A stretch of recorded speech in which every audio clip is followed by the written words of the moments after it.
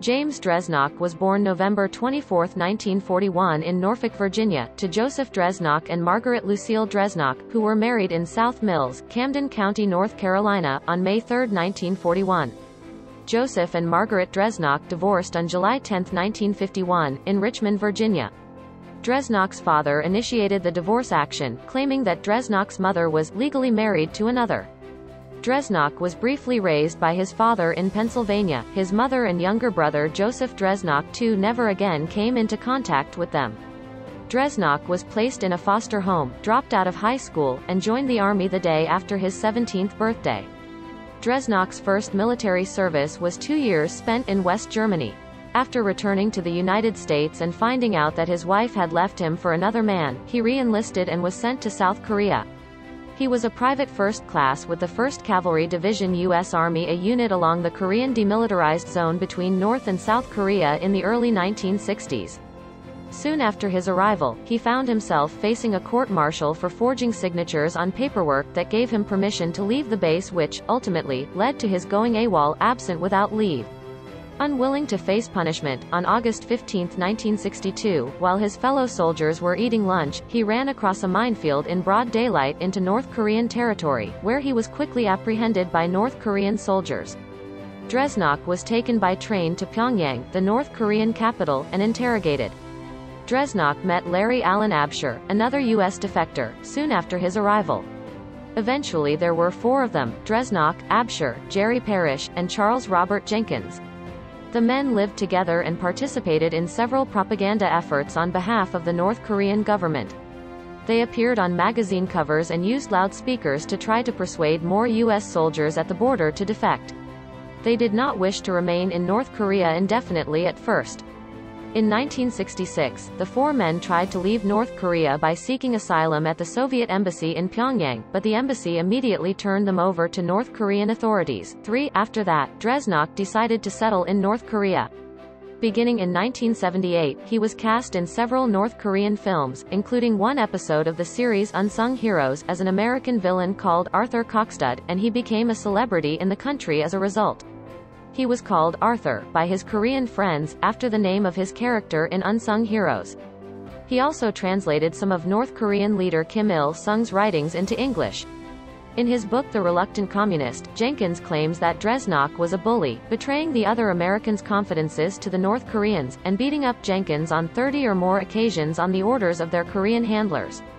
In the documentary Crossing the Line, Dresnach vehemently denies these allegations.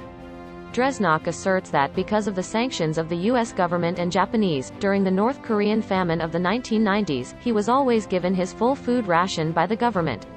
Why? Why do they let their own people starve to death to feed an American? He asked. The great leader has given us a special solicitude.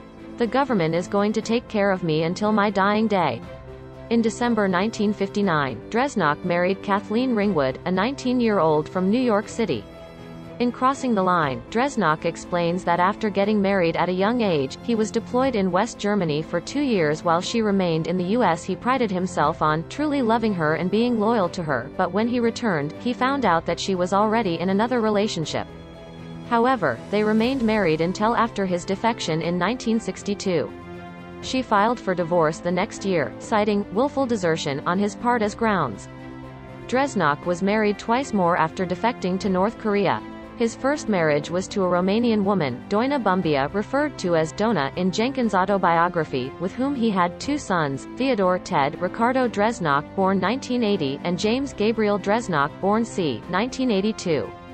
Bumbia supposedly worked at the Romanian embassy, but some accounts say that she never worked there and was in fact an abductee who had been taken by the North Korean Secret Service. According to Bumbia's family, she was living in Italy as an art student when she vanished, after telling people that she had met a man who promised to help arrange exhibitions of her art in Asia. After viewing Crossing the Line and seeing one of Dresnach's sons, Bumbia's brother stated he bore a startling resemblance to his missing sister. According to Jenkins's book, Bumbia was abducted in order to be the wife of one of the American deserters.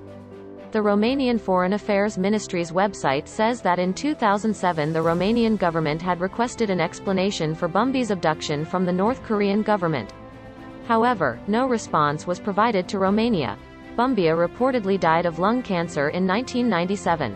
After Bumby's death, Dreznok married his third wife, the daughter of a North Korean woman and a Togolese diplomat.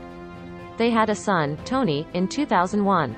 The family lived in a small apartment in Pyongyang, provided to them along with a monthly stipend by the North Korean government. Dreznok was in failing health, with a bad heart and liver. Dreznok described his liver as full of fat, which he attributed to smoking and drinking too much. His younger son from his second marriage, James Dreznok, was a student at Pyongyang University of Foreign Studies, where his father taught English in the 1980s. James speaks English with a Korean accent and considers himself Korean, but he reportedly does not wish to marry a Korean woman. James joined the North Korean military in 2014, and in 2016 he reportedly held the rank of Taewi, a rank that is equivalent to the rank of captain in the U.S. Army. Both the younger James and the older Ted Dreznok are now married, and they also have children of their own in North Korea. Like their father, they have also appeared as villainous American soldiers in North Korean films. Dreznok stated that he intended to spend the rest of his life in North Korea, and no amount of money could have enticed him to move back to the West. Dreznok retired and occasionally gave lectures in North Korea and went fishing, just to pass the time. In April 2017, the Western news organization NK News reported that Dreznok had died the previous year. In August 2017, Dreznok's sons confirmed that he had died of a stroke in November 2016. They released a statement saying that their father told them to remain loyal to Kim Jong-un, and they also stated that they would destroy the U.S. if it launched a preemptive strike against North Korea. We hope you have enjoyed reading James Dreznok biography, and we hope it's inspired you to new discoveries. If you liked our video, please like and leave a comment. Also, please subscribe to our channel to always be the first to know about new videos.